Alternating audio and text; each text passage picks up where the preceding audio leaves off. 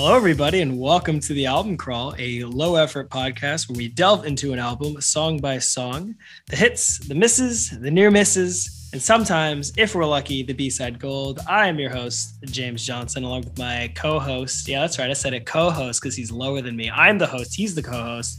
My brother, Paul Johnson. And this week, we are doing a Bon Iver's 2016 album, 22 A Million, one that I'm very excited for. It's definitely one that I've been holding in my back pocket, as it's an album that I've always known and listened to a lot, but never really, delved into as much as we're going to do here. So with that, Paul, tell me how you feeling this week? Are you excited? I am really stoked to be the second host on this episode. I'll be playing third fiddle. The Jay and himself. Fair enough. Yeah, I did not listen to really any Bon Iver after the initial hits, so this is newish to me. I think I listened to the album one time, so but previous to this, obviously. So I would consider myself a Bon Iver fan from the original, the 2011 stuff, the For Emma, and I can't even remember the name of the second album. It's Bon Iver, so easy. It's just Bon Iver. Yeah, so I gotta say, this album is going to be the most complicated album that we've gone on so far, and this is episode number 46. So that's saying quite a bit because we've covered a lot of ground. This is without a doubt going to be the most complicated one, and you can tell right away just from looking at the album cover. But I'm going to try not to get too technical and too crazy with this one because there's just so much in every little line and every little bit of music production that I'm sure somebody who's an expert on Justin Vernon could probably go crazy with it. So that's about where I'm standing. I'm excited to go over it and talk a little bit about some of the themes happening in this album and maybe get into a little bit of detail, but not too much. I'm stoked. Okay. So I want to ask you, because you listen to this a lot, once you started listening in more, did clarity come with re-listens to this album? What there's so many codes and stuff that, did over time, if you just re-listening, did you kind of start to pick up on a few of the meanings of the songs and such? Yeah, well, I definitely was on Genius a lot. So I was reading the lyrics and knowing what the song, I literally learned what any of the songs are about. Before I could say with you with 100% certainty, I had no idea what any of the songs were about. I didn't listen. I did not, as listeners will know, I do not listen for lyrics ever. I was going in straight vibes for this album. And for me, as a listener, this was always just a complete album to put on. It was always one that's something to listen to if you want to be not something too intense, but also very introspective and also very worth. You could just sit and listen to it. You don't need to be bothered doing anything else because it's worthy of not worthy, but there's enough going on in this musically that's it's so interesting to just sit and be what is going on here? What is happening? How is this making me feel right now? What's going on? Yeah. And so listening to it more and more and reading and figuring out all of these themes about it makes it, significantly more enjoyable to listen to and to pick apart. Right. I had a similar experience. The second I started really getting my feet in the water with this album, you start to appreciate what the album's about and how the album was created. So if you're listening to this, it's probably because either you're like me, like a lot of people, and you liked early Bon Iver and you didn't really get into this stuff after, because none of this was a big hit. Nothing close to Skinny Love. Nothing afterwards. Really nothing from him has been that big. Maybe obviously the work he did with Kanye, but I'm not going to count that for this sake. No. You're listening because maybe you're caught up on this album and your people are, they're just a little confused with it. Or I like the song, but I'm not sure why I like this song. Am I listening to something crazy like that pumped up kicks effect where you're am I listening to a song about killing people right now or am I not? or is it all just gobbledygook and there's no point to the lyrics? I definitely thought that there was going to be way less meaning. I thought it was going to be way more like random, like Bono lyrics, where he's saying a lot, and like I guess he is kind of similar to Bono, where he's like saying a lot with few phrases, and it's like very like you can't really understand it, but like it really all is all tied together, and there's like there are definite themes that are at play here, and but I definitely expected, just seeing, literally looking at the track listing, you're like, oh, it's all going to be about nothing. Like there's not anything going on here. It's all just going to be like mumbo jumbo. I don't know. Like it's going to be so cryptic beyond comprehension, when really I don't think it is. I think you could read it and be like, without really understanding it, you go like, okay, I get what's going on. And that's how I felt, because like I'm not someone to like really get into like the meaning, like the deeper meanings. Like to me, it's like you're going to present it and I'm going to accept it. And that's what there is. There isn't the internet. There isn't stuff to like go and research it, because that's not, the art doesn't exist like that. It's more like it how it presents itself is how you accept it, and you shouldn't. There's like a certain limit to where I'm like, I don't want to know anymore, because they're you know what I mean? Like if they're referencing something and I don't get it, that's on them. You know what I mean? Like it's not your responsibility to understand it. Kind of, yeah, to a certain extent. You know what I mean? Yeah. Yeah, I agree. And that actually is a really good theme for us reviewing this album. A theme for this for this episode, not of the album itself, is like, you know, how the hell am I going to know that? Yeah, exactly. And that's why I'm like, yeah, well, I don't get that. But that's the thing, though. And that's why I like reading through his things and being like, okay, this is really cool, is being like, he can use those references and use these deeper meanings, but not using them as a crutch to help explain himself. It's more of like an addition. It's more of saying like, if you get it, then that helps you understand it more, but you can understand what he's trying to say without it. You can kind of get what he's trying to say without it. You can get the vague idea of what he's trying to say without it, but you can't get the specific poetic notion of it. Yeah. And that happens a lot of times on this album for sure. Let's talk about a couple of the quick things before we get into it. We've got numbers. We've got God, we've got love, we've got the self, duality, the self and its relationship with space and time. Yeah, you know, and relationship with places. I like that's a good one to leave for the very end. And then the self, you know, and how it relates to space and time, obviously. Yeah, you know, love, God. We're talking about tiny, minuscule themes here, really small, succinct ideas. As abstract of concepts as you can possibly configure in your brain. Yeah. Basically. Yeah, that. So if you were to characterize this album, those are the bullet points that you would list for it. Yeah, you know, I want to give an asterisk to this episode. If you either are Justin Vernon or one of his close friends, you know, you're not going to get anything new out of this. I'm not an expert on Bon Iver. Jay's not an expert on Bon Iver, but we have done a pretty good amount of research. We've done the fair man's due diligence on this album. We have crawled it, and we've crawled it again. So we are going to be able to provide some value on each of these songs, and that's the most I can say heading into this. But if I were to characterize it, yes, those are my bullet points. I think that's a fair place to start, Paul. And with that, we will play 22 Over Soon, the first track. 22 a million.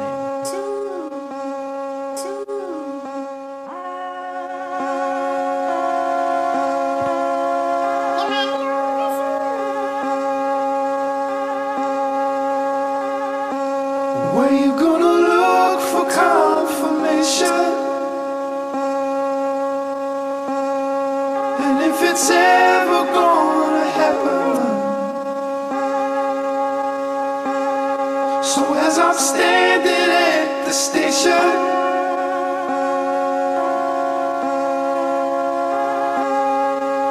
it might be over soon.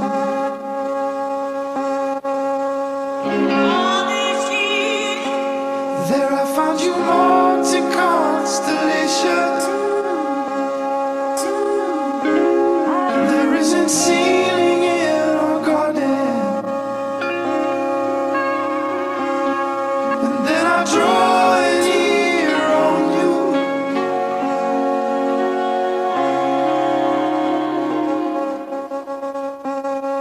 So I can speak into the silence. It might be over soon.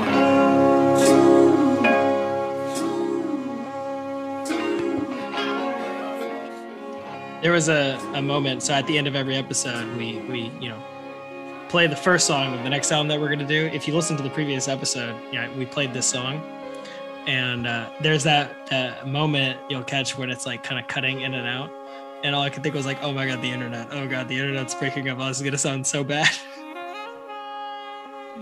Yeah. And then I was like, I don't think I ever really noticed that before because I wasn't listening so intently. But I'm like, that's such like that is so many touches that they put on this, like these little like auditory manipulations that they'll put in to like kind of fuck with your brain. Auditory manipulations. This entire album is that. Like it's not just the little clips of taken out and the little audio glitches in the song. It's that even every repeat of this in the background there is a little bit different. It changes just in the slightest bit, some little effect that's just masterfully touched on to provide some feeling of novelty through the entire song. And that's the type of thing that nobody's ever really gonna appreciate. No average listener is gonna be like, really love what they did with the background there. And to me it's useless, but it's as awesome as a painter who like works on the background to the finest detail. Right. It's not just blue, it's whatever. For me, perfect blue. Over the years, like that is the reason why I would come back to listen to this. Like that's like my lasting impression of this album is like, oh, there's so many little nooks and crannies that it's so worth going back and listening to it because like it's new in a way every time. Like you'll catch a new part every time you listen to this album that you didn't notice before. Yep.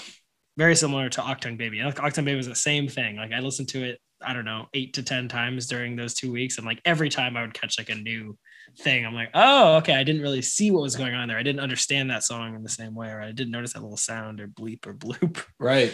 This was the one song that I took away from this album the first time I listened to it. So this is the song that I know off of the album. And it's just, I had no idea what the song was.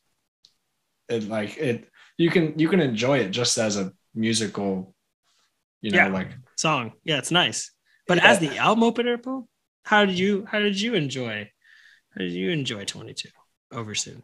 I think, well, it's first of all, it's a little confusing about what the song's about. It's like he's standing at the station, he's writing to you, but is you a girlfriend, is a lover, or is it himself, or is it God, or is it that? And that is the entire album. You're like, it could be a lover, it could be God, it could be himself, and maybe it's all three. I think that's so funny. At any point in this album, you could pretty much ask that question. Right. Whatever. I didn't think about it necessarily that way, but that's accurate. And it's a bit like a multi-dimensional like art piece, because it's the type of thing where no one song answers the question of who the you is, whether it's a person or not, or if it's God or whatever.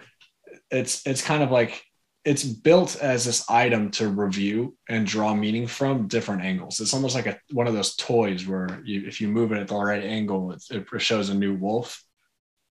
Oh, like it's like a wolf holographic. Yeah. Okay. Like where you holographic Pokemon card. To me, this whole album is a bit like that, except for with 3 dimensions of that. Yeah. And so you can kind of get different things. So there's the line I thought there's two really cool lines. There's no ceiling in our garden, which is really cool. It's like this idea of this young love. There's no potential for the room there's infinite potential. There's for the garden to grow. I thought that was really cool. Yeah. As a way to say that. And then the second thing is, let me draw an ear on you so that I can speak into the silence. Mm-hmm. And that to me is like, now you're probably talking about God. That's it's heavy religious connotations of that one. Just because the silence, like in terms of prayer, you're not necessarily talking to something. You're definitely kind of speaking into nothing. But then to say the silence, that could go dark or light. You could say it's silence because I know you're not going to respond, or it could be silence because I don't think that you're actually listening. You know what I mean? Right. Like the silence could be, how could it be a good thing? Because I don't know. I feel like whenever anyone prays, they know they're not going to there's never going to be anyone speaking back. Right. It's kind of the idea of like, you have this thing that it's okay to be speaking into the silence. Yeah. And kind of have it could either have that sad connotation or it could have like just this acceptance connotation. Mm-hmm. Okay, yeah, definitely. But then there's the thing of it might be over soon. It's like, what is it might be over soon? Obviously, right. This is the idea of the preservation of now, the ever present, which is again probably the most important theme on this album, and so, but that's not built into the rest of the lyrics. It's just a little hit. Like all the other lyrics have nothing to do with it might be over soon. He's standing at the station. Maybe someone's leaving. It might be over soon. Maybe he's saying he's going to get hit by a train. I don't know. Like it's relatively vague as to why it might be over soon. I don't know. It's one of those things that you have to be intellectually curious or just this type of person, a very, very curious, introspective person who loves riddles to appreciate, I think. But musically, it's really easy to appreciate. I love it. Yeah. It's really nice. It sets up the use of what I would think of is like the blank space that's used all throughout this album, and it does it in just like such a nice way. The cover of this album is like literally mostly black or black and white, and I feel like blackness is something that is like present throughout this without being like a scary black. It's like a nice warm black. And it's in this song, it's in Creeks, it's in Mystery. God, it's definitely in Moonwater. And it's like it's all over. Yeah, like the mysterious, but it's not, it's an inviting one, and it's one that helps you question things, but not in a not in a bad way. Yeah. And that's why I feel like the whole vibe acceptance. Of the song is maybe. I think acceptance is absolutely built in, and I'll provide a few different instances where I think he reaches acceptance. Certainly in 29 Stafford Apartments and in the was it not Circle, but maybe it's 33 God. There's also this bit of acceptance. Yeah, it is 33 God. There's this bit of acceptance at the end. Those are two major places, as well as this, where you get this idea of like, I understand what it is, so it's okay. Mm-hmm. Oh, and the last song. Oh my God, the last song is crazy. Right. The last song is absolutely crazy. Yeah. All right, we'll get to that. But before we get to the end, we have to start with the beginning, Paul. This must be the place rating. Bab O'Reilly. Oh, I'm sorry. Our Bab O'Reilly scale, the scale for the intro song to every album. Right. Bab O'Reilly being our favorite album opener, which we base everything else off of, how it succeeds in opening up the album, opening up themes, musical ideas. Ironically, Who's Next? Bab O'Reilly doesn't tie together any theme of it. No, yeah, I guess whatever. It's evolved. Whatever. Look, the scale is our scale. Mm-hmm. Mm-hmm. Bob O'Reilly is the namesake. Yeah. I think musically it's perfect. I think it's a nice song, and it introduces the themes really well. And I also think that those are the two things I think I also just like the song. I think it's a creative song. There's not a lot of songs like this, maybe no song like this. So for that, I gotta give it a 5-star. I think it'd be hard not to. Paul, it would be very difficult to not give this a 5. From my position, it succeeds in every way of what an intro song should do. It should. If you're into this song, you're definitely gonna like the rest of it. Yeah, and it hooks you in a way that it doesn't give away too much. It leads you in. Yeah. It's a master at work here. I'm glad. Wow. One of our few 5 stars.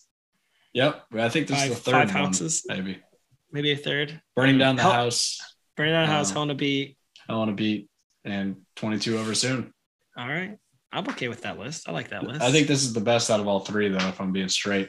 Ooh. Maybe Burning Down the House, because Burning Down the House is so perfect, too. It's hard to compare them. Basically, Hell on a Beat should have been a 4-star, but no regrets. I was the one who pushed for it, so I'm just contradicting myself. Well, with that, we'll move on to the second song. It is 10 Death Breast.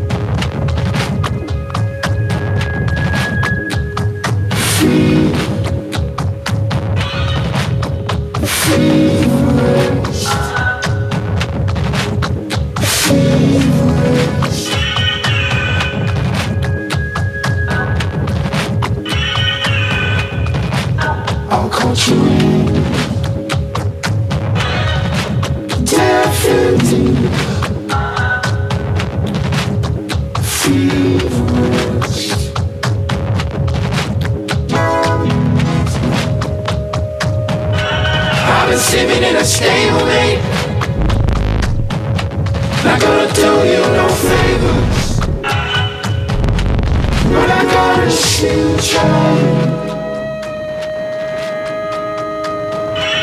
I'm taking down the old days around.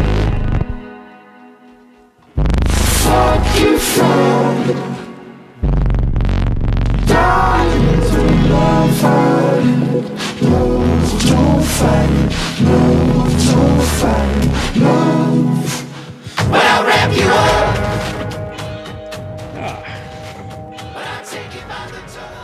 This is the most aggressive, I think is the word. The most aggressive of all of the songs on the album.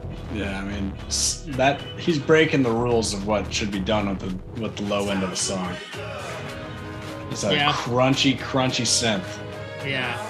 There's a happening lot down there. in the down there in the lower depths. Yeah, in the depths of this song is a crunchy alligator. Right. Something like that. Yeah, definitely. This would be a crazy song to see live because that bass would blow your fucking brain out. Yeah, I think I watched a live performance of them right after this came out, and I think they opened with this song, and I was definitely like, oh, I didn't know that this was a big song off of it, and then being like, oh, it's not the big song, but it's a cool song to open with, but like it sounded like it gave me a better impression than what I ended up getting from it, like listening to this album a lot. Because it's like they had like the live drums and he was doing this like roll with the toms on it that you don't. I mean, like on this is just pure synthetic drums. At least that's what it sounds like. It's kind of hard to tell. This gives me, out of all these songs, this gives me the Kanye vibes. Yeah. This gives me the I worked with Kanye situation. The Yeezus, something offshoot of Yeezus. Offshoot of Yeezus for sure. Yeah. I have no idea what the song is about. No. I read the lyrics over several times. I am clueless. I wish somebody could tell me. all I have is there's just an overwhelming sense of angst, possibly anger, definitely some kind of pending frustration. There's just a black and red energy that pervades the song. Even just like you read the lyrics, that's it. He says he has that made up word in it, or he just says fuctified. Yeah, fuctified. Whatever that means. Yeah. But and I think that sums it all. That sums up this song. This lyrically speaking, and also sonically. Fuctified. It could have just been named that, I think. Could have just been called Fuctified. Previously when I listened to it, I thought he was always saying fuck if I know. Yeah. And then I read that and I was like, oh, fuctified. Oh, that's Yeah. Is that when he got angry when he was watching Justified? Yeah, I don't know. It's called Death Breast. Mm-hmm. He got angry watching Justified. Starring Timothy Olyphant. Maybe this is a new insight on the album. Yeah. I should add that to the Genius annotations. Yep. Or if you really think about it, this album came out during the finale. Has anyone watched Justified? Just in general? Oh, that's what I put as the end. Okay. Yeah. Okay. There's a couple cool things that introduced in this song. One of them is the low end voice working with the normal voice, working with the high end voice. And not just that, but like manually every bar or so, every 4 measures, having something removed or added, and then using those sounds kind of as an instrument in itself. Using the layers of the vocals as an instrument in itself. Right. That it doesn't happen that much on the previous song, but it happens from here on out for basically the rest of the album. Right. Yeah. I would argue that the voice or vocal harmonics or the auto tuning or whatever you want to call it, like what he does with his voice and how he uses it is the main it's the main instrument of this entire album. It's the theme that ties everything together, or at least the thread. Well, yeah, like musical instrument wise, you have this kind of sax sound that's in a lot of the album, and then the only other thing is you have this it's a custom vocal software that was produced just for Bon Iver, right? To make these sounds by a guy named Chris Messina, and like the history of vocal harmonies goes back quite some time, but this thing, I think you pulled up something on Song Exploder. It goes back to Imogen Heap with just this kind of tool that duplicates your voice and kind of makes it an electronic version with a harmony, auto harmonizer. Yeah. And so, yeah, you can harmonize with yourself, but while you're recording it, and so you can pitch modulate it while you're singing. So you can, instead of like recording one and then going back and then doing a different voice, it was a way to like do it at the same time. So you can get all of, the same similar voice inflections and then pitch everything up and down. It was kind of like a way to like be able to be more expressive and in the moment without having to go back. This is my read from it anyway, is being able to do that without having to like go back and try to recreate that moment. So you can get all like the little bits and pieces. Right. And then, it just, throughout this, he just breaks it up. It breaks it up into so many different steps and half steps or whatever. It's hard to like keep track of like how many of him there are, because it sounds like there's a lot that are just like buried behind each other. Right. Yeah. Yeah. I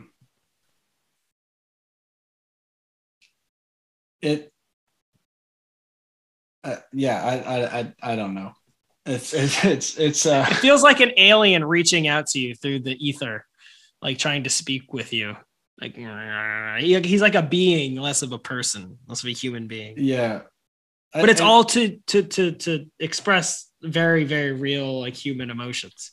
Yeah. And yeah, that definitely. I there's some parts where it is double recorded, so it gets a little tricky. Oh yeah, no, definitely there are. Yeah. And there might be parts where like part of the verse is double recorded and part of it isn't. The only time I've ever seen this is Daft Punk.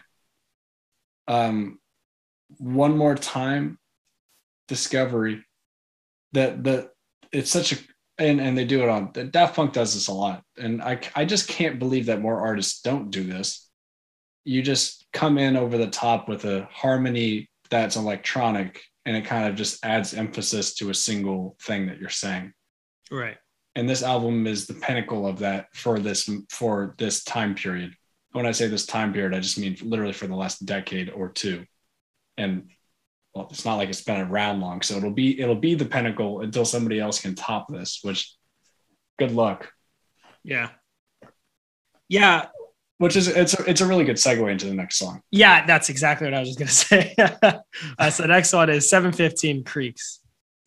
That's basically purely this. Creek. I remember something. Heard the heron hurried away when first I breached that last Sunday. Low moon down the yellow road. I remember something. That heaving wasn't easy, all that heaving in my vines. And I'm certain that it's evening, that it's now is not the time. Ooh.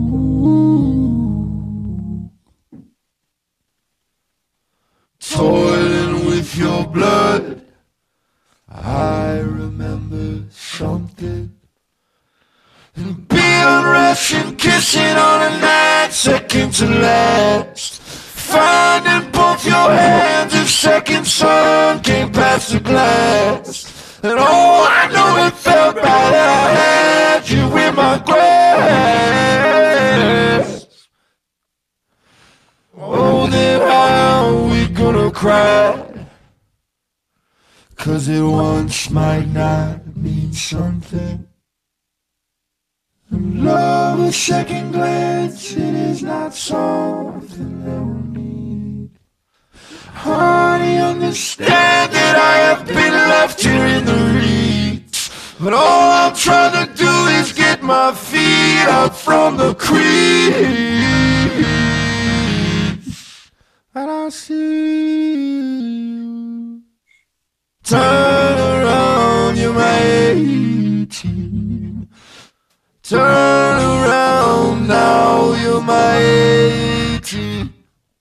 God, goddamn turn around now, you're my 18. So that song is probably the easiest to understand out of everything on this album in terms of what exactly is this song about. Right. So I'll start there, and then let's get into the actual vocals. We'll talk a bit about that. That's good with you. Hit me. What's the song about, Paul? So this is one night stand, short relationship, fling territory relationship, and it's written in terms of he's feeling creepy. And the song's called Creeks. I took this from Genius, so no credit on this, but it kind of opened my brain as to what the song was about. Down along the creek, I remember something. Her, the heron, hurried away when I first breached that last Sunday. First breach, he's breaking the river. He's breaking the surface of the river from underneath, and she's the beautiful bird flying away. So it's kind of like he's coming up from these depths of all this self-exploration and all this messy stuff. He's talking about God and philosophy and the devil and all this stuff. And it's kind of like they have this affair, and it's so wonderful. Like, then he knows it's right when he has her in his hands, but he basically he feels abandoned at the end. And he's saying, "You're my A-team. I mean, you're it for me. You're it for me." But he's under the water, and she's a bird. Yeah. So it's sad. It's really, really dreadfully sad. And it goes to show a couple of things. One of them is this idea of the yellow road. It's like this rich. He's obviously well off. He's succeeded, but what has that really done for him? He's still in this self-exploration phase. Ever in self-exploration, ever left to fail in this relationship. Mm-hmm. Yeah, you get the feeling of just this dense loss or sadness in this song, and it's like you could listen to this. At least I have always listened to the song, and just like it's just like feeling just like this pure emotion in a way that where it's so cool that it's just like the one person singing, and that makes up the whole song. And it's funny that I ever actually thought about it, how it really is just his voice for the entire song. I never noticed that until like 2 days ago. And I was like, oh wait, yeah, I guess that really is all that is happening here. And it holds you for 2 minutes and 12 seconds. And like, for me listening to it, I can't even turn it off. Cause like, you're just like enraptured by like this expression that is just like so pure and like so honest to itself that you can just like feel every part of it. Yeah. It's the design around the lyrics to make this song hit with the depth of what it's saying. Yeah. And the use of the low vocals with auto-tune sounds just like an organ. Yeah. It's a lot of it sounds just like an organ. Actually, his voice sounds like an organ when it's auto-tuned like that. It's almost like it's like 4 organs playing together. Yeah. Okay. I could totally get that comparison. I wouldn't have thought of that, but it's got that like that big open, like, whoa, that is only very specific to the organ. It's so wild because it's just like, it's so robotic, but like not like, how does he find that like thread of sharing emotion through this lens of something that's usually used to make you not something not emotional at all, you know? It's like you have this thing to make you sound like not a human being, but somehow that elevates it. If this was just him singing, it wouldn't even remotely work. Or like maybe it would work and it would sound good, but like it wouldn't be so impactful. Right. But maybe it is just like making it sound, like you said, like an organ. Like it gives that like that feeling of some kind of an instrument. Right. And this is the beauty of instrumentation and production versus songwriting, is like you can write this and it's a poem, and the poem makes sense and you could read it as just spoken word. But this is where Bon Iver is an elite artist. He's a top tier songwriter and a poet. And he can go in and use the music production to bring the message of the song to life through the design of sound. So yeah, this is definitely like, just like the ideal of how you have an idea of what the song is about and the feelings and emotions that you want. That, and then completely translating it to what it sounds like. It's seeing what is in your brain and then like making it meant, like that's how the song feels like when you're listening to, like, he got it, and then he pulled it out of his brain. It was like, here it is, I got it. Yeah. How many people do that? Like, how many artists can do that? That's a very, very small group of individuals. When I definitely wonder, how much do you think that he feels like he didn't get it? Because I feel like, like I don't make that much stuff, and like I paint occasionally, not very well, but it definitely is all. And I'm sure I've had this a million times making music, where it's like you have the thing in your brain, it's like, it looks just like that, and then you start doing it, you're like, that's nothing. It's nothing. Even like I guess I like it now. It's a different thing. It's not what is in my brain, but now it's just something else. And so like I wonder if that happens to him, like where to me I hear this and I'm like, that is perfectly that, and he's like, nah, man, you should have seen what was in my brain. Yeah. To me, it comes to the question of like, did he make 15 or 20 of these songs and 30 of these songs, or did he spend all of these 5 years? Because this is 5 years, between the last album and this album. Did he spend so much time just shaping each of these songs so that they were exactly the way he wanted them? That's a really, really interesting question. I would like to know the answer to that. I did not. Yeah, I bet it's somewhere in between, in the middle there, but that's a good point. I would love to hear what Justin Vernon has in his head just for a minute. I guess he put out like a lot of like things about this album of him describing it, trying to go over the numerology that's threaded throughout the album titles, and and like the meanings of it. And I guess that's why I didn't do my due diligence. I did not read those things. No, like what? Come on now. But yeah. It's like, what do you expect from us? We said low effort the first 5 seconds. I have a job. This is already a lot of effort. This is more effort than I'd like to put in. Yeah, like you said, this is a dense album, and I did.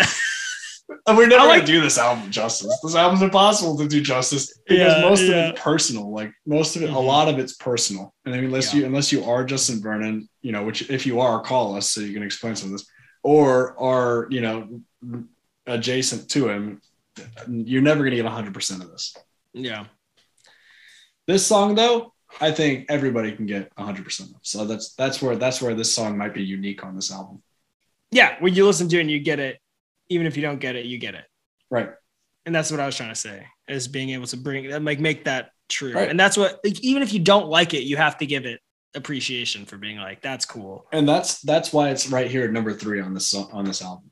Yeah. It would have been, it would have been a disservice if he like switched Moonwater with this or something. Yep. Wouldn't have been right there, Paul. Wouldn't have been right. Yep. And he knew it. Smart guy, that Justin Vernon. Smart guy. All right, well, let's move on to the big hit of the album. The next one is 33 God.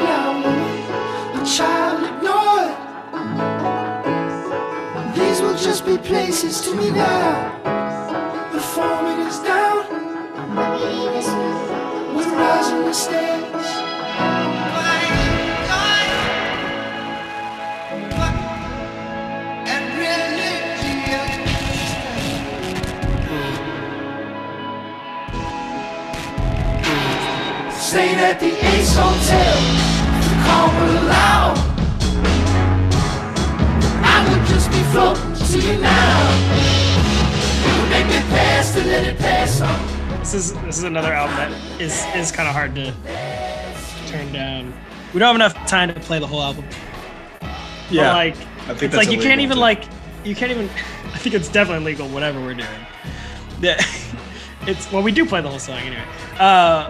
But it's like hard to even talk about it without being, because there's all these different like parts that make up the song. Yeah, you don't want to blank out part of the song.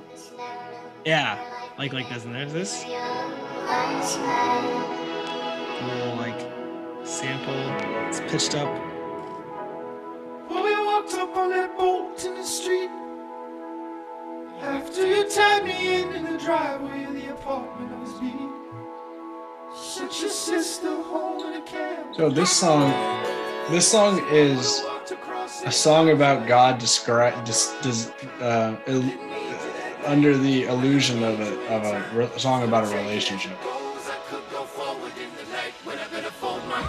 and at the same time also a little bit of a song about a relationship. That's what I'm getting from this. So that last bit right there, pull it back. Yeah, that's the last bit I was just talking over. Yeah, that bit. All right, be quiet this time. Go back. I didn't need you that night. Not gonna need you anytime. Just gonna take it as it goes. I could go forward in the night when I better fold my clothes. Yeah, I always just reading these like lyrics. I guess in a form of relationship. I read this purely as a relationship with God and him questioning it and grappling with whether he wants to continue with it or he not want to continue with it. But I guess... Well, I mean, at the beginning of the song, it's talking about going upstairs with somebody. He's talking about your eyes. Everybody wanted your eyes. There was Have something. you never seen Jesus's eyes? They're beautiful. I've sniffed the whiteboard marker before. Wow. With no word from the former, I'd be happy as hell if you stayed for tea. This is how we grow now, woman. So now he's specifically talking to a woman now. Yeah, okay. And he's saying a child ignored. So he's saying what he's saying here is like, I know that we're damaged. You know, our internal self is a child ignored. We're living through the negligence, and we're gonna grow together.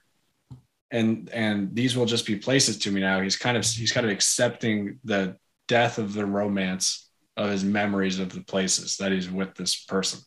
I want to talk a little bit about memories. This song is at least what I thought of in the past two songs, the last two, and I think comes up a little bit more.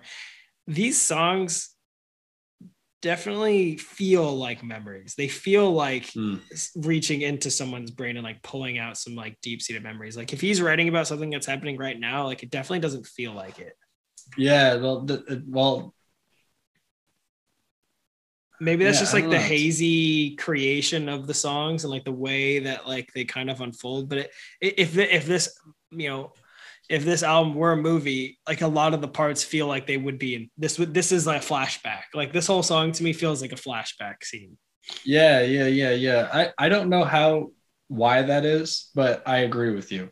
Yeah. I have no way to explain it and for any reason, but I just get the feeling, even in a way that it makes me feel like, it just makes me feel like I already knew the song. Like it feels like a memory to me. Like I think part of it is that he's kind of skipping around, and this is the bit. This is the whole thing. It's almost like he's like pulling in memories from real life and then bending them back into this larger discussion. Like this is specific. I'd be happy as hell if you stayed for tea. This is how we grow now. Yeah. We're rising the stairs. Now we're rising the stairs. When we leave this room, it's gone. You know, that's a specific thing of obviously, again, treasuring the present moment. But it's this memory of like, we were in the room. We all wanted your attention. This is how we grow. We're moving along. We're forgetting this place. But once we leave this room, it's gone. But then it turns into clearly a song about a relationship with God and then coming to peace with that relationship. acceptance. So okay. But even then, is he? But yeah, but even that doesn't even have like a clear end point where it's like it is about that, but it's not clear whether he's accepting it or he's rejecting it, because I feel both of those in what he's saying. Okay, go further. Oh man, I thought you'd be like, oh well, yeah. I mean, where I'm at is like, okay, we got. I'm drawing the acceptance of it by him kind of giving up on it as being the acceptance of it. I'm not gonna need you. I never needed you. I'm just gonna take it as it goes, and I could go forward by myself, but I better fold my own clothes. Yes. And that to me, I guess it just depends on your opinion, you know. I mean, the big theme is like something that's, you know, if for anybody that's dug really deep into religion knows, it's like, hey, you know, you can believe in God all you want, but God's not going to fold your clothes for you. Yeah. You know? Well, so, I don't think that's the reference to clothes. I think he says, I'm not going to need you anytime. Oh, sorry. I didn't need you that night.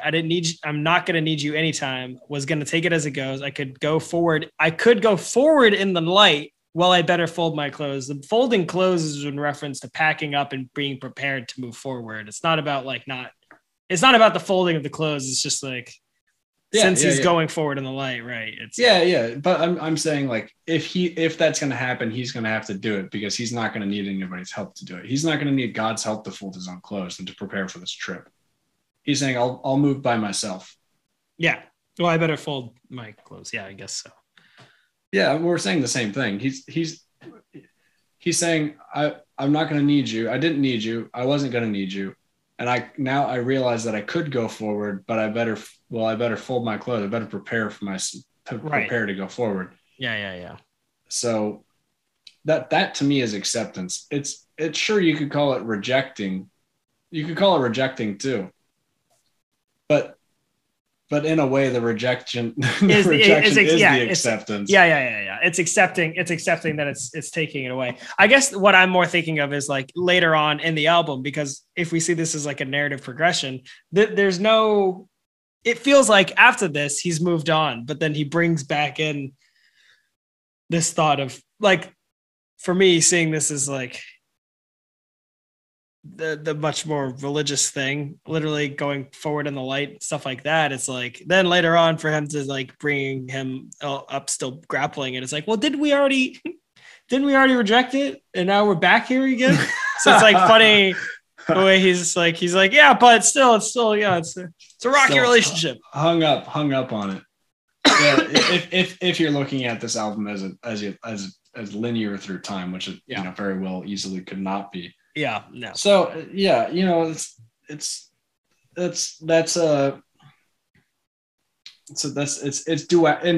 duality at the end of the day. It's probably both of those things. I think that if we had Justin in this conversation, he would probably say it could be both of those things, because why not? It's art, right? But maybe not. I don't know. As far as the song is concerned, like the actual way of it, because this was the big one. This is the one that I first heard and I immediately liked and took away from it. It's an interesting song. It has like a lot of the hints, you know, some of these songs, like they do tie in with where he came from, and they show like his evolution into getting to like a song like Creeks, or you know, 10 Death Breaths, that don't really sound very much like they're from the previous album alone. And this one is like, you know, you got a little bit of the banjo, you have more acousticy sound, drums, and you have acoustic guitar, I believe, but then they're all filtered and or like surrounded by this like cloud of electronic, this like cloud of these bleeps and bloops that are just kind of like creating this sort of mystical space. But it's like not mystical. It's like mystical if you're like in a hard drive and there's a wizard in there. Yeah, a mystical hard drive. It's kind of like this. I think it's a little bit Imagine Dragons-esque. Aww. To do a disservice to it.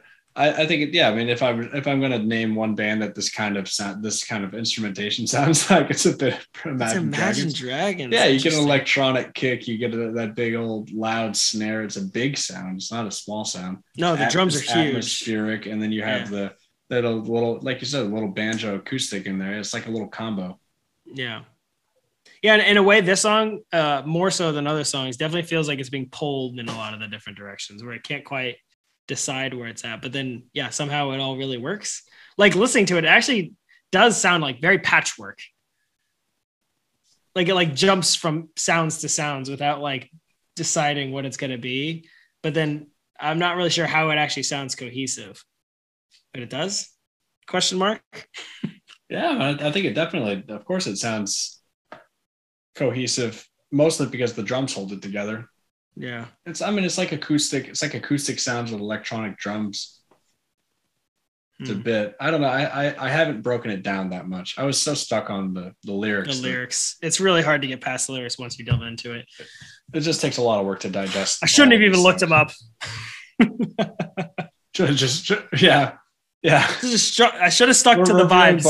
We're reviewing Bon Iver without reviewing the lyrics. That's what I'm good at. I can't go around messing with these God things. No, you're doing good. You're doing good. You're getting through this. We ended up agreeing on the same thing. So yeah. But I think that was because we both read it on Genius. That's why. Yeah. Sorry. Yeah. Well, I mean, like it's just not like, I don't know. For me to get to that conclusion, I have to spend hours on this song. Yeah. That's the reality of it, is that somebody has spent hours and hours on the song toiling over. Like, what the hell does that mean? I like toiling. Oh, toiling was in the previous song. Toiling right. in your toiling, blood. Yeah. Toiling with your blood. Toiling is a dark word. I definitely think of witches. Toiling? I definitely think of like a madman in a dark room, like toiling. It's like hustling, obsessing over. Yeah. Like, have you ever seen the movie The Number 23 with Jim Carrey? Yeah. That's toiling. That's definitely toiling. A lot of toiling going on in that film. Yes. Not a lot of good film being made during it, but there's a lot of toiling in it. Anyway, here's 29. Films about toiling. unless you're a toiling maniac. Unless you toil about toiling. Unless you go to the film festival every year dedicated to all films about toiling.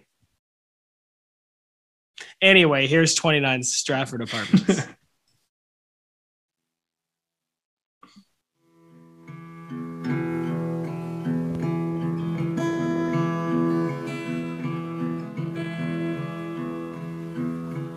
Sharing smoke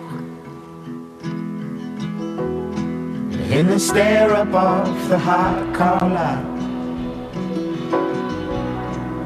The sun shine hard on the video spot.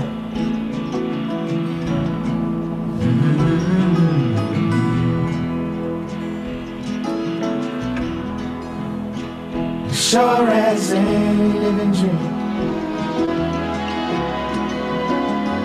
it's not all in what it seems, and the whole thing's hauled away.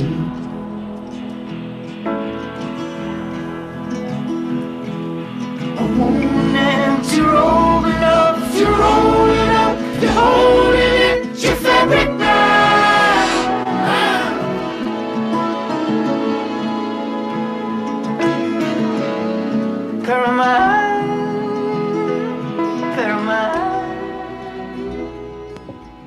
The song almost loses me every time until the part where the Messina comes back in. Yeah. Well, I mean, it starts off with in the same fashion here again.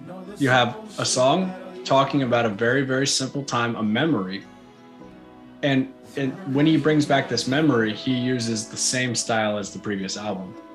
And this is a song about his home, about Eau Claire, I don't know French. Eau Claire, Wisconsin.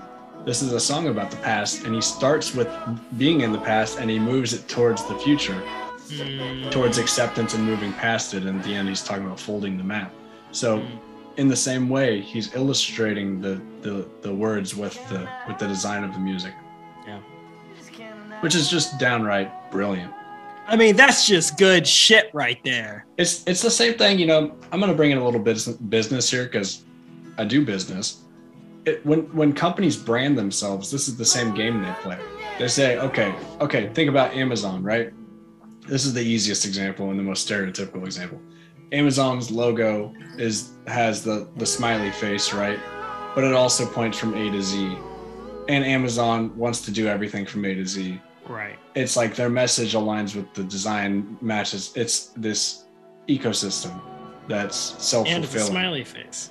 Exactly. All three of those things are there with purpose. And it's the same thing here. This is a master at work. This song, he's talking about folding that, bump it. Just a banger. And I make myself escape all the multitude of others. It comes always off the page.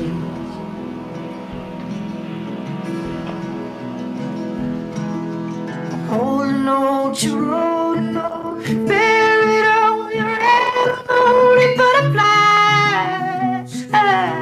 That's the biggest use of the. So nice. So I don't know how else to describe it. That's the only way I can describe it. so nice. Also, if I could for a second, I want to talk a little bit about the horns. Just as, for example, during this section. And then the gap. And I told the word companion. It happens a lot in the previous album. And I make myself escape. They're playing, and then you can't tell when they stop and when they start. It's like it creates, again, I'm going to use like this cloud, this like ethereal thing that is existing with the horns throughout the song, especially at this ending part. I find it so cool. It just adds so much complexity and so much like to listen to and warmth and I don't know, a million other things. It's also unexpected out of this. Yeah, you never see them coming. It's kind of but used they're all as violins. What? Kind of used in the same way that violins would be used. Would be used? Yeah. Kind of, yeah. Yeah, because violins typically will create that like cinematic, heightened emotion because they're so strong in the classical realm that it immediately makes things feel more like, I don't know if classy is the right word, but definitely like more timeless. Whereas, yeah, the horns are definitely not like that, but he uses them in such a cinematic way. Mm-hmm. Cinematic is the right word, right? It's haunting. It's beautiful. Yeah, and then meanwhile he's like elevating from his voice up to the top where he's getting into that falsetto. That falsetto sounds so good. Yeah. It's also where we could talk about the production of this album, which is, I mean, I don't even know what to talk. I guess I don't even know how to talk about it because it's hard to even tell what. Yeah, I mean, well, like I guess like maybe not even. It's like those horns sound amazing, and the bleeps and bloops sound really good, but I have no idea even how they do the things that they're doing. I would say it's kind of like this. This is a folk song that could have easily been made with all acoustic guitars. All of the parts could have been played with it. Most music can be played on an acoustic guitar, but let's just say for the record that this is a folk song, and like you could easily just replace a lot of those things with strums, acoustic guitar strums or holding notes, etc. But he's kind of making his take on the evolution of folk music by including these synthesizers, which, when you think about folk and synth, so opposite, but he's basically kind of bringing that to life. He's making that mix by doing the same thing that a violin or acoustic guitar would do in this song with that synth. And when you do that, you not only expand your options, because of course a synth is much more malleable than a violin, but you create a new sound, which is it's less important, but it is than the flexibility, but it brings in that's what makes this song unique and provides that newness, that new feel to it. Yeah, it's interesting. Yeah, to put it like that, because it's not that it's like replicating a violin. It's not that the sounds are like replicating other instruments. It's that they're breaking down what the job is of that certain kind of sound. It's understanding like the certain emotions or certain like sonic idea that it represents, and then using that idea to then make something new. That's really interesting. Right. It's like taking the principles of how people can use violins and applying the principle into a synth. The hard part, of course, is you making the synth sound good on a folk song. And that's where it's special. The sound design to actually get that to fit. It's not like just incredibly complicated. Just a difficult problem to solve. Period. Way to go, Justin. And it really get like he uses the word butterflies in the song, but the song pretty easily gives you butterflies, which is why I'm not surprised at all that this song is one of the bigger songs on the album, because it's very digestible. Yeah, it's definitely one of the most straightforward ones. Right. And then the last thing I want to say is just it's a song about leaving the romantic idea of your head, leaving this idea in your head of a place behind, and having it still matter to you, and then basically moving forward away from it, having all those memories, separating yourselves from it. You could say in a way that this is an album about enlightenment, because he's trying to appreciate the present moment. He's appreciating the present moment, but he's not just appreciating the present moment in that space and time. He's separating himself from all of the memories, acknowledging that they're still there, folding the map and putting it away, but having it still stick out and accepting that. So it's kind of like he's recreating his memory anew of his old town, which is something that we all strive to do. I think we all get annoyed when something feels old, right? Yeah. Like, oh, I went home, I feel like I'm 10 again, Yeah. And I think that's what this song achieves. To me, that's what the song is about, I think. Yeah, the alternative is like looking back and feeling, I don't know, maybe like ashamed, or being like this like emotions tied to it, as opposed to looking back and understanding, from a bigger idea, like what it means in the place, the things that it created, as opposed to this like emotion riddled thing. You know what I mean? Like looking at it maybe more objectively, which I think like putting it on the map kind of does. Like making a sort of like objective thing that exists for you to put away, as opposed to this like emotive aura that exists, like how a lot of memories of this could exist, and how just a dot on a map, instead of looking at it very like rationally and saying like, okay, well, those things happened and there's nothing you can do about it now, so better to conceptualize it maybe a little bit more tangibly, so you can access it without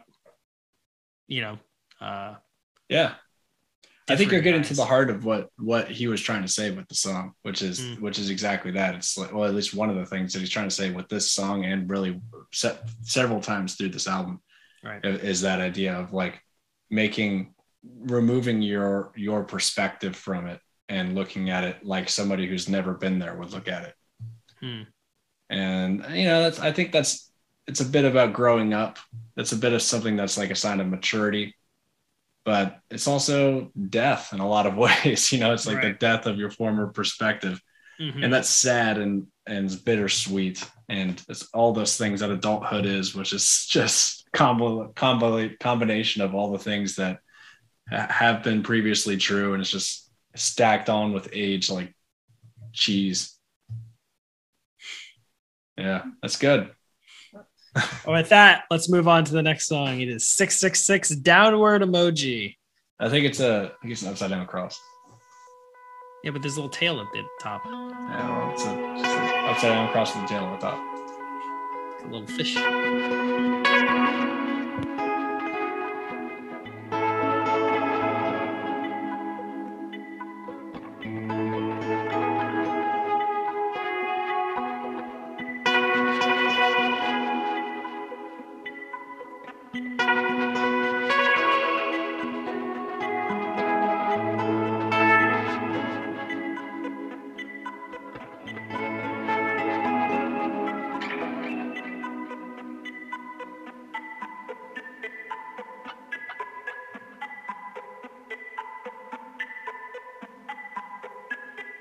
6 is hanging the door. What kind of shit to ignore? I've cut the cloth. Ooh. My circle. How to know who to rate? How to know who can call up all the questions? We know that I'm red, come to clean out a man. I fell in love, I heard about it. I heard about it. I heard about it. I wish I could give more. I wish I had a better answer on what this song is saying. I don't really have much. I have more questioning religion, being not down, cutting the cloth. Cutting the cloth is definitely something where he's saying I did something really bad. Oh, I think about it as like I think of like the cloth as like isn't that how people like describe like Catholic priests, like they're part of the cloth? Right. That's one. I thought about that too. Yeah, like you're made as a man of the cloth. Yeah, so man it of could the cloth. It could be that. It could be a biblical reference. It could be something. He's doing something bad. Something's bad. Yeah. He's feeling guilty, and he's exploring some paradoxes. Obviously, that's a pun that he's used. Two ships. Wait, what? 2 vessels using 1 lock. It's a pair of docks. Literally, Yeah. it's a. Is that a line in the song? Hard pun. Yeah. That's like a Lil Wayne. Yeah. Hard pun. Lil Wayne level pun. Yeah. Wait, that's so funny. Yeah. I never he caught said that. it's a pair of them docks. Something about 2 vessels using multiple locks. Yeah, really, really ridiculous. But because it's something about like he's saying something like, so it's not in your grasp, but you need to do something with it, and you're stunned, and you're just reaching for something to do something quick to fix it, but it's out of your control. I don't know. This is about where I'm at. I feel like a kindergartner with a bunch of Legos around me. Ah. I'm reading the instruction manual, but I just can't put it together. So I don't know, but musically, I really, really like the guitar in the background. I don't know exactly what it is. It's probably more synth. There's guitar. Yeah, There's the finger picking of the electronic guitar that kind of like melds into the like the water dripping synth. And then there's these sick drums. And then there's these bass thing.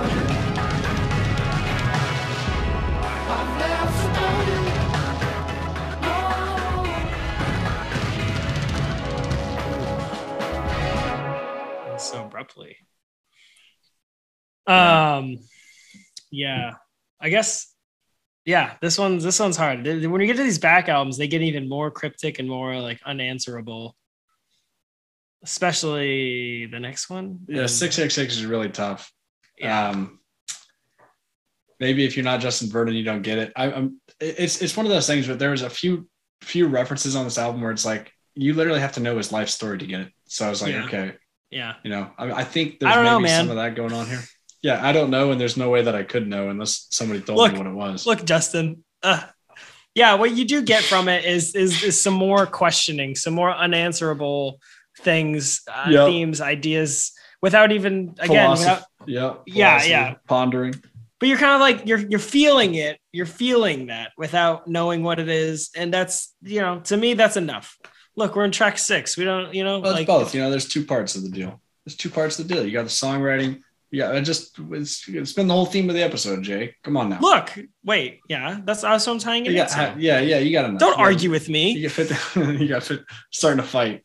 You got 50% of it with the song design. Yeah, it's definitely nailed that creepy vibe on 666. That's for sure. And this next song is even better at just nailing the vibe of whatever the hell Moonwater is.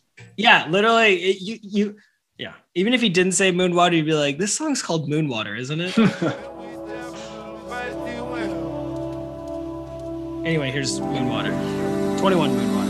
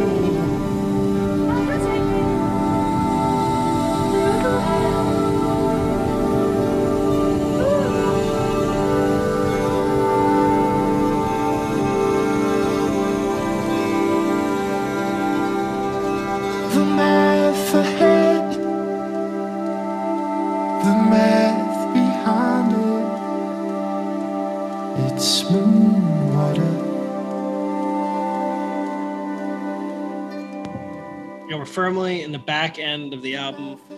You got this nice atmospheric sort of interlude into one of the bigger songs of the back half, and man, I just gotta say, I mean, you got some Brian Eno in here. Don't you?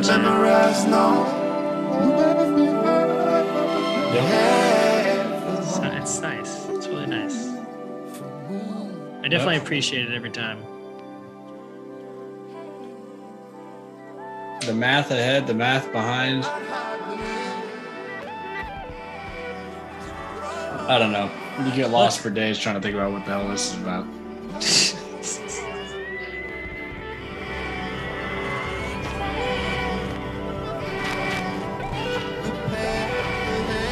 is another acceptance.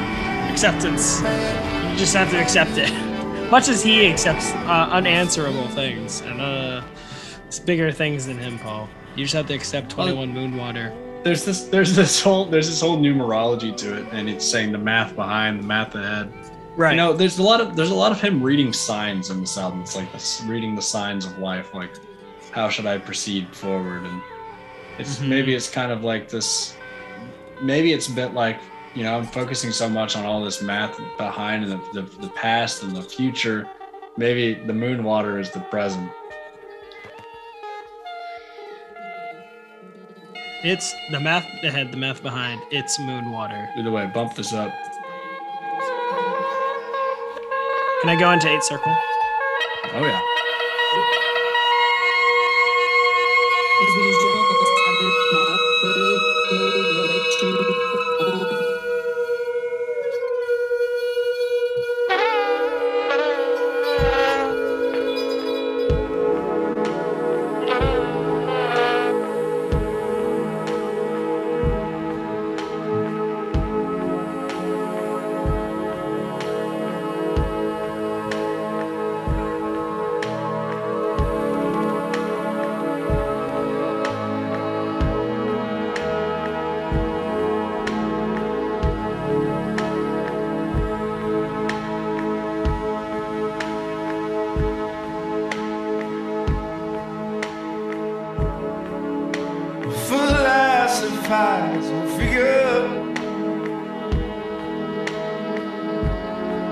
What I haven't held.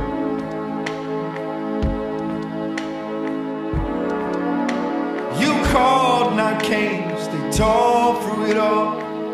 Falling fixture, just the same thing.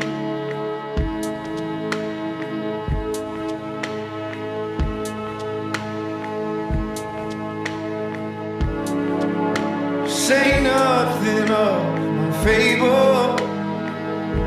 No, what on earth is left to come?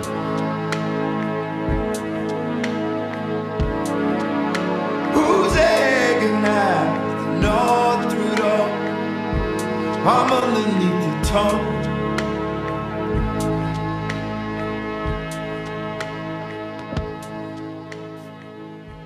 You get a lot of, I guess, literally as we were just talking about, like unanswered things. Not closed. That's a little too easy, but like not closed circles. There's a lot of like 6 from really from 33 got on. Well, maybe it's mostly just 666 and Torn Moonwater.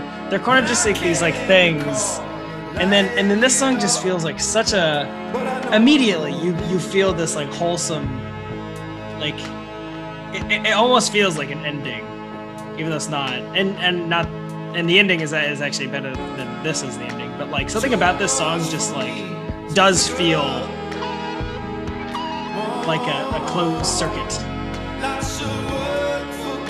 Maybe that's just knowing it feels like a bit of like a victory song, like a resolution. Yeah, a resolution. A resolution is definitely the word that I'm looking for. This feels like a record. I fought and I made it.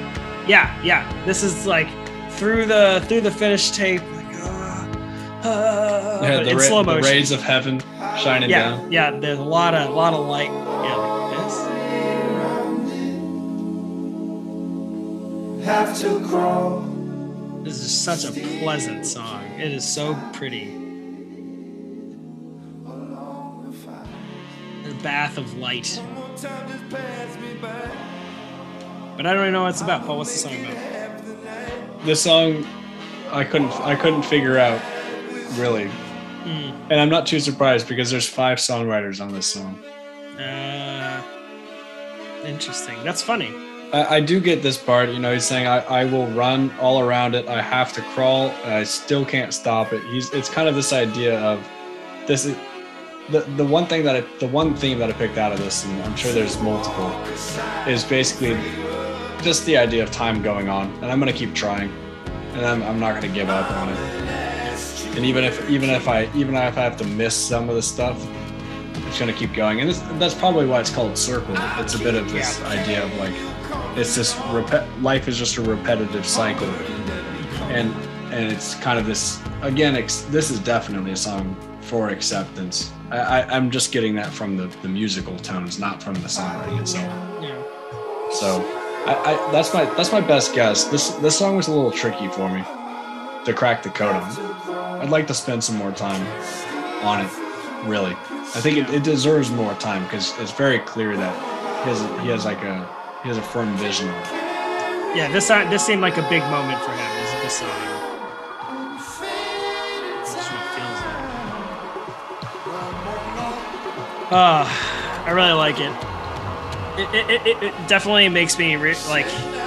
Did he listen to like a lot of gospel music when he was growing up, or like because this definitely has like a religious gospel tone to it, right? He's definitely illustrating elements of like this heavenly thought for sure. Yeah, but in what way? Like how do we all think of that? Oh, it's just the choir in the background going. It's not even choir. It's just him. It's just horns, isn't it? Yeah. It's like a. It's vocals. It's him going.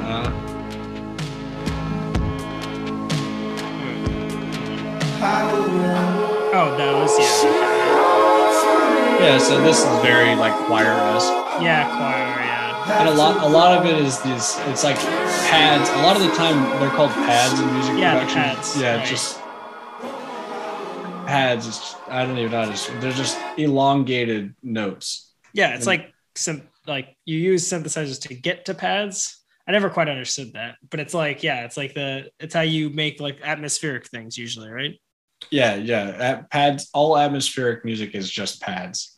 Yeah. And pads are basically sounds elongated, and you can make movement through them. But basically, that's what makes it sound heaven-esque. Is this pad usage, and you can anytime you have elongated notes on a backdrop, it's going to automatically give the impression of progress. Something is happening. And a lot of the times it's the layering of pads is going to give you the idea of advancement through sound, either building tension or. I would think the opposite. Cause definitely didn't the previous song probably use pads, and that's like definitely like a stagnant song. Oh, well, there's pads all over this album. There's pads in probably every single song. Yeah. No, I'm saying if you can use pads, the layering and delayering of pads to create tension, and that's a really common way of oh yes, okay, yes, of course. I mean, yeah, just generally speaking, yeah. just general music production. I just think about them for the vibes. Like, oh, we need vibes on this one. Throw some pads on that bitch. Yeah, definitely. Some. If you ever think a song is sounding really basic, it could just be missing a pad. It provides the atmosphere. Or they're relying too much on pads. Yeah, everything in music revolves around pad usage. So, when you really boil it down, a song is either good or bad at using pads. And that's what's going to define it being a good or bad song. Put it on my gravestone. Song good, song bad. Song good equals good pads. Song bad equals bad pads. Well, they're not going to have enough room for your name. They're not. 2,350. Oh, wow. Ooh, yeah. Big man over here. On the 2350. By the time I'm dead, I'm just literally a gigantic nose and ears. And just crumpled up into whatever type of wheelchair they have at that time. Because the ears and nose don't stop growing. I was like, how did you get everything to the ears shrinks. And nose? Yeah, everything else shrinks. Oh, and my dick, huge dick. Because mine just won't stop growing. Baby. Hi, Mom.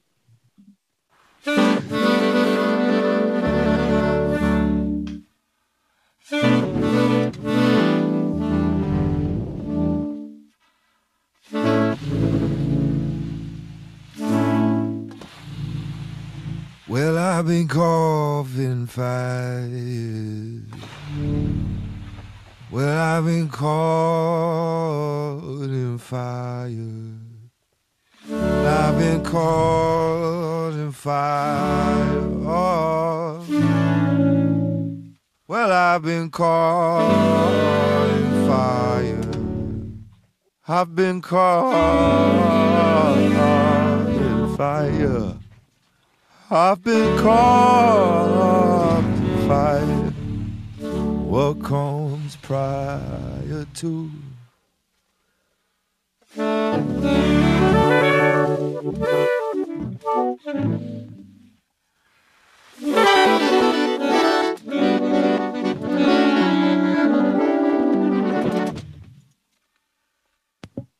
So I think this song is literally just like them playing a sax through the Messina or something like that. They're just like, yeah, it's sick. Yeah, let's really just use the Messina.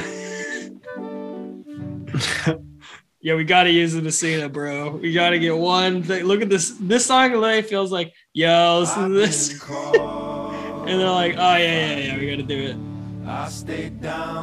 Yeah, this to me is it's the blues song where they're definitely putting good use to that instrument for sure. They're using it high, they're using it low, they're using it mixed, they're exploring the range of this instrument. Yeah, pretty much. Yeah. I'm trying to come up with. I'm searching through. I think the song is called "Down the Hudson" or something like that. Whoa! Oh, wait. Okay, because I thought of specifically. There's a song they sing in. I think it's "Oh Brother Where Art Thou." This made me think of like an old like blues gospel song. But maybe I think we're thinking different things. We'll keep listening to this. I was like, I've been down to the river to pray. I've been Oh yeah. Yeah. It's probably the same key. This is down to the. It's pretty close-ish. I wish I could come up with Dirty Heads. It's not the Dirty Heads. It's the Dirty Projectors. That's what it is. Oh. Dirty Projectors has a song that uses this. Down on Hudson? Down on Hudson, yeah. Oh, I know that song. Oh, that's not what I was thinking of, obviously. That it uses the same instrument. And I think that came out in 2017. It did Up in Hudson is what it's called. Up in Hudson. Right. That's it. It's directly inspired by this song. I've never heard this. I had never heard this song prior to. I was listening to Up in Hudson back in 2017, but I hadn't heard this. But this is 100%. I remember when that song came out, I definitely was like, oh, this sounds like a Dirty Projector song, except for more slow. Play it. Let's hop on over. You want to hop on over? Yeah, you know, we're breaking the rules. Oh, uh-oh. The listeners are going to be mad. Sue us. What are you going to do? Sue us? Everyone else whose music this is already going to sue us. You don't have the guts, you loser.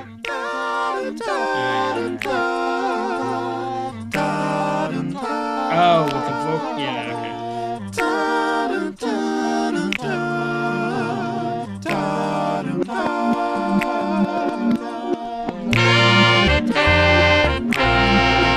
Maybe I'm wrong. Maybe it's just vocals. I mean, you can see the resemblance, I think. Definitely some resemblance, yeah, no doubt about that. That's a 30-minute song, but all you need is 30 seconds. You heard the whole song. So, all right, Paul. Yeah. We're doing it. It's time. 0, 0, 0, 0, 0. There you go. Million. That's the proper number. Hey, we out here. We outside.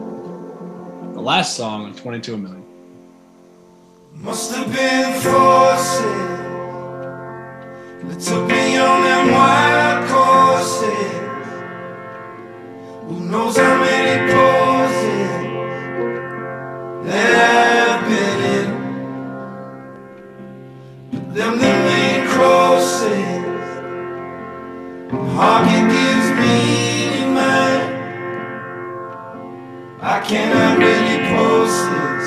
I'll flee the signs. I worry about rain, and I worry about lightning, but I watch them all till the light of morning, marking the slow song roll in the highlands. Days have no numbers. If it's on me, it's on me, it'll harm me, I'll let it in.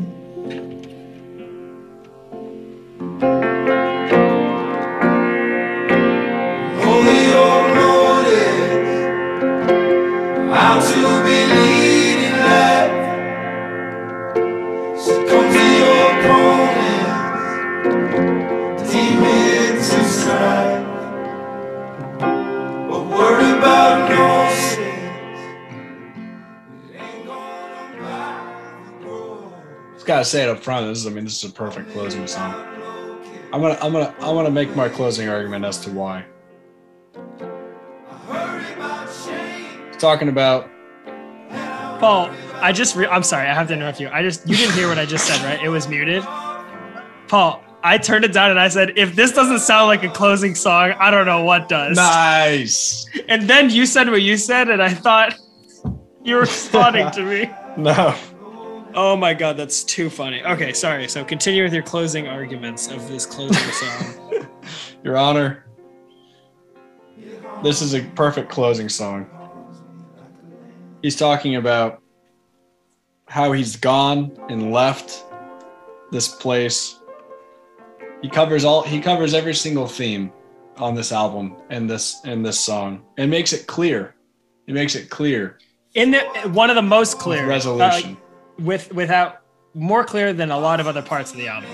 Way more clear. I mean, he explicitly is saying it. Which is really cool as a listener to get to this point and be like, okay, that's nice. And this is the best part about this. Maybe the best way to sum it up, the resolution of the album or the takeaway is, I didn't find the peace I was looking for, and I didn't find the love I was looking for, and I'm hurt by my memories. I'm hurt by my relationships. I'm hurt by myself. I'm hurt by the memories of the places that I've been. But I'm just gonna let it hurt, and I'm gonna keep going. And then working in this idea of understanding the mystery of life does not get you closer to reality. So it's this exploration of God and the devil, and the idea that maybe the search for something higher is actually the giving up, the search of something higher, and accepting the fact that you just have what you got. This idea of it ain't going to buy the groceries, figuring out the mysteries of life. So, which is, I mean, that's something that we've talked about throughout this episode, right? All of those things. Right. This album is an exploration, and it's not providing any answers. And it's not providing any closure, really. Yep. This is the closest thing you get to closure, and it's about finding closure with that uncertainty and lack of closure, I guess. Right. But there is some closure. Like he right. talks about to move on. The closure is the acceptance, the closing off of the past. That's what the closure is. Mm. The closure is, I'm sick of reviewing the past, even though I'm going to keep ending up at the past, which is circle. I'm going to keep ending up at the past. I'm just going to accept that fact. Because in this song, he says, I worry about a worn path and I wander off because he's sick of this worn path. But he ends up back on the worn path and says, I just to come back home, turning to waltz, hold high in the lowlands. He's basically saying, I went off the beaten path and I ended up back on it. And it's different now, but it's the same. And turning to waltz, I'm guessing he's saying, basically accepting the dance of the circle, of kind of the fact that he's going to end up doing what he's going to do anyway. Mm. And that also at the beginning of the song must have been forces. This is much more straightforward. And it's almost like written by a pastor. Like it's like a lot of these principles are in the Bible. A lot of these principles are just principles of life that he's kind of talking about through these songs. Right. So in a way, you could say that each of these songs is an exploration of a principle, some sort of principle that he's discovering. Yeah. A little bit. Yeah. A little bit. And that's, of course, not blatantly true. And I don't think anything's blatantly true about this album. Yeah. But that's what I get out of this. So much closure. Yeah. Yeah. And again, sonically too. Like it just sounds complete. And it does the same thing, which is why I really, really like it. It's actually, for the namesake of the closing song scale, that This Must Be the Place scale, it does the similar thing where you have all of these songs before it that have all been like modulated and changed and added with a lot of electronics or whatever. And then the closing song is not that. It's anything but that. It's like the most pure acoustic leaning song, which is his voice and the piano for the most part. And that's perfect. Like it and not in a way that it's, oh, thank God, those other things are there, but it's just like the return to form or like this, yeah, the saying, yeah, I was using all of those as like a means of exploration, and this is the way that maybe I'll move on, or this is the way that I just want to close it, is to not have those things be a part of this. This is my pure thought that I just want to express. Yeah, and separating himself at the end, maybe from all of these explorations.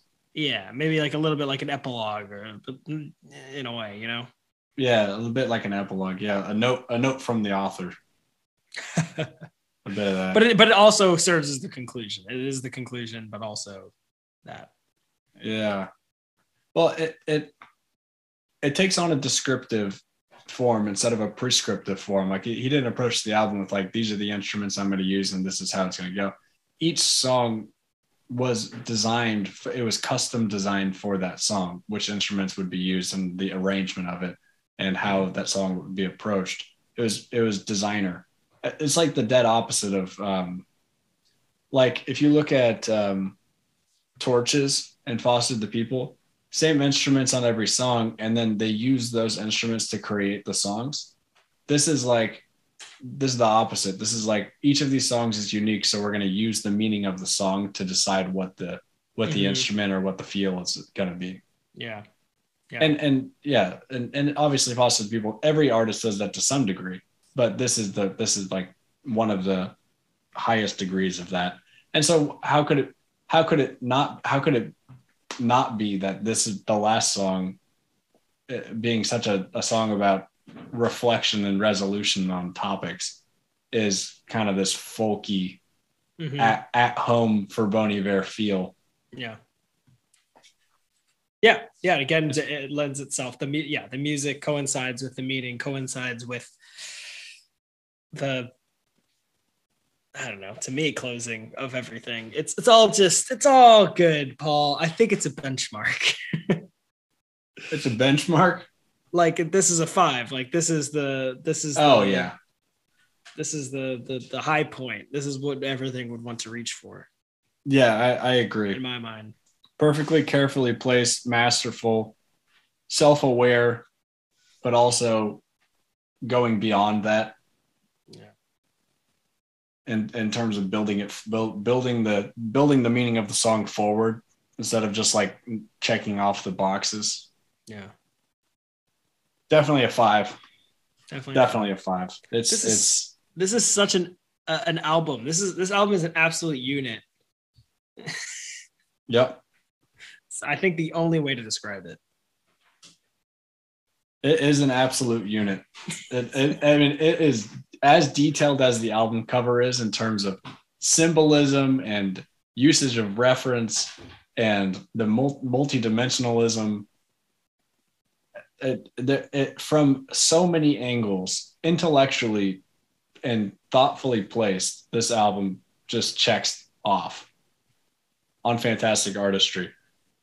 The only place that it doesn't fulfill is popness. It has zero popness to it. You don't understand it. You're not going to get it. You're going to have to be frustrated to understand it. But that's kind of, I don't know. Maybe that's one of the big values of art in general, is to make you question things. Because Bon Iver, we didn't mention this whole time, but he went off to Greece to basically kind of explore the meaning of this album. And his whole thing is like he's putting himself so far outside of his comfort zone and going into isolation to discover things. Yeah. And so maybe that's a bit of the value of the art itself, is just to make you question, like, okay, this is either just a song that I listen to, or how deep into this rabbit hole do I want to go? What the fuck am I actually listening to? Yep. And you could do, and like I did, you could not do that, and you could do that. And either way, it's worth listening to. Right. Like, it's amazing in both ways to me. Yeah. Yeah, totally. I mean, yeah. Because I've listened to this a bunch of times without having any idea what I was listening to. Me too. The first 6 times I listened to it, I had no idea what the hell he was talking about. And then I finally was like, all right, I gotta dive into this. You gotta read. So it was just, yeah. But oh man, yeah. I've come away from this just. I was hoping it was gonna be like, wow, this is really cool, and not like, oh wow, this is so like up its own ass. So I'm really happy. Well, you mentioned at one point, like, how far is this away from laughable? Because it's like, because because it's so outside of the realm, it could come off as pretentious very easily. Yeah, and I think in some ways it is pretentious, because it's this marketing idea of like gonna play around with the names of the songs. Yeah. But in the end, I just feel like it's so strong that it doesn't matter. Like, it doesn't. I don't know. It stands up to the criticism of if there were criticism. My gosh, it just asks a lot. It asks a lot of the viewer. My gosh, I remember when I first opened it up, I was like, oh my god, for real, dude. Yeah. That's why I was like kind of nervous doing this, album, because it's like, oh, okay, like there's no way to ever do it justice. Yeah. It's so dense. It's 30, and it's so funny because it's 10 songs, 34 minutes. That's I want to say the funniest thing about it. It's short. this might be shorter than the Frankie Valli album we did. Like, it's not long. Yeah, it's very short. Yeah, that's a good point. Oh my god. With that though, I feel we can wrap it up. That's the close. We gotta close it there. Send it on its way down the river. Goodbye, 22 a million. Nice job. Good job, Bon. No, nice job, you. I was saying good job completing this album. Yeah. You could have easily. It would be an easy album to just stick at the surface level with. and not try to crawl into the depths with, but we needed to for this one. So definitely dug our heels in. There's no other way. Worth. With that, we move on, Paul, to the next album. Do we now? We do. Oh, tell me your thought. Where do you go from this? Well, you're like, I got us a denser, more intricate crypto. Yeah. I don't even know who I would go to. This has got to be it. I feel like Tool's maybe. No, like Tool's really, basic. I don't know. I never listened to Tool. I just Listerine. Like, come on. That was Bush. People think that Bush. Tool's really, yeah. Okay, Bush is definitely not. I think Tool thinks of itself as very like. Oh, do they? Are they artsy, intricate? I think so. Yeah. I don't know. I've never listened to it. Maybe we'll do Tool. I don't know. U2 is the next closest thing in terms. Yeah, of, for us, yeah. Octane Baby was I think the closest. But this is. I actually took a complete tangent. Nice. And I really wanted to do was start onto a genre we haven't touched on yet. Great. Perfect. And love it. Because it's kind of shocking that we haven't touched on it yet. Can you guess what it is with just me saying that? A genre I'm kind of shocked that we haven't touched on yet. That you're shocked we haven't touched on. Is it because we've done rap?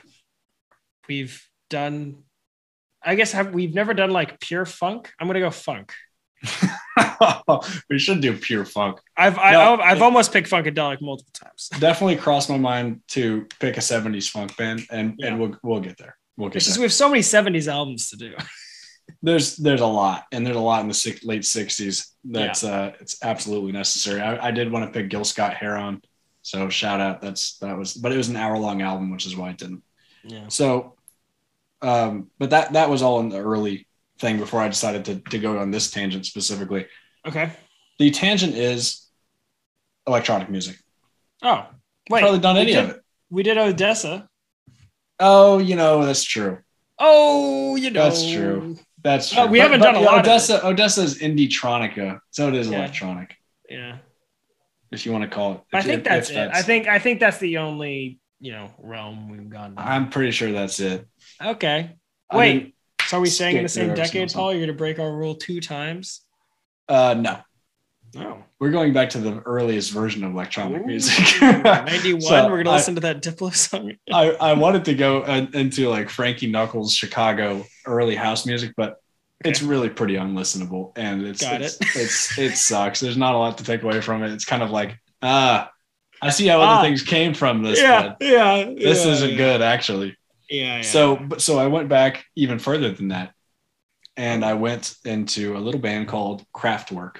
Oh, fuck yeah. Oh my God. I've always wanted to know what's going on here. They're performing. Like they still perform. They do crazy 3D concerts, I guess. They still do. They got to be old. Yeah. Well, there's not a lot to it, I guess. So here's the deal. The album is Autobahn. Oh, wait. Is it really called Autobahn? Yeah. It's 1974. That's the name of the fake album that's The Big Lebowski. The Big Lebowski. No, that's not the fake album. That's the real album. Okay, wait. Where is it? Autobahn. 74? There's a 22-minute song in it. So we're going to have to... Oh, it's 22, 6, 5, 3, 4. Yeah, the song Autobahn is really long, but this is it's a legendary song. There's only 5 songs on this album. This is one of the earliest versions of pure electronic music. Amazing. Okay, great. It's 1974. 5 songs, 42 minutes. Right. But it's really just because of one song. Yeah, I mean, let me say this. I checked it out briefly. Yeah. I didn't go super in depth or anything, but I checked it out. The other songs are also good. So we're not going to be wasting away on these other songs. Yeah. Autobahn is famous, obviously, because it's a 22-minute techno song that came out in 1974. 74. It's 2 years after Rundgren. That's ridiculous. 2 years after Fleetwood Mac. Mostly people are still making like blues rock music at this time. And I didn't like go on a deep wiki hole around electronic music, but I know that this is one of the earliest examples of just straight up techno house. Oh my God. Okay. I'm in. This is actually a pretty good like I feel like Sonic, like this makes sense from Bon Iver right now. A little bit. Yeah, a little bit. A little bit. And maybe there was a subconscious switch. Electronic. There. Yeah.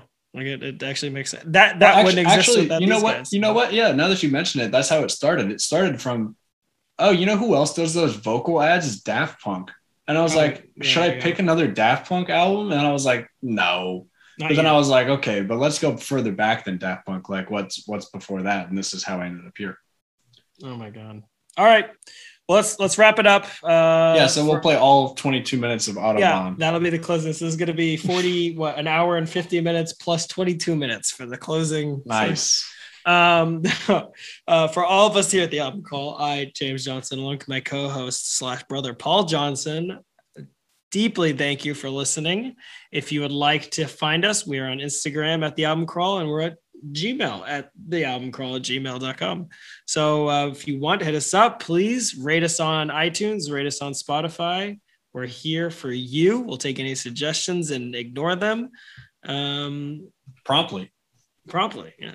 But if you have any ideas about the show, tell us how you like it. Tell us if you don't like it, whatever. We're around. Thanks for listening. This is the Album Crawl. Catch you next time. Go fuck yourself.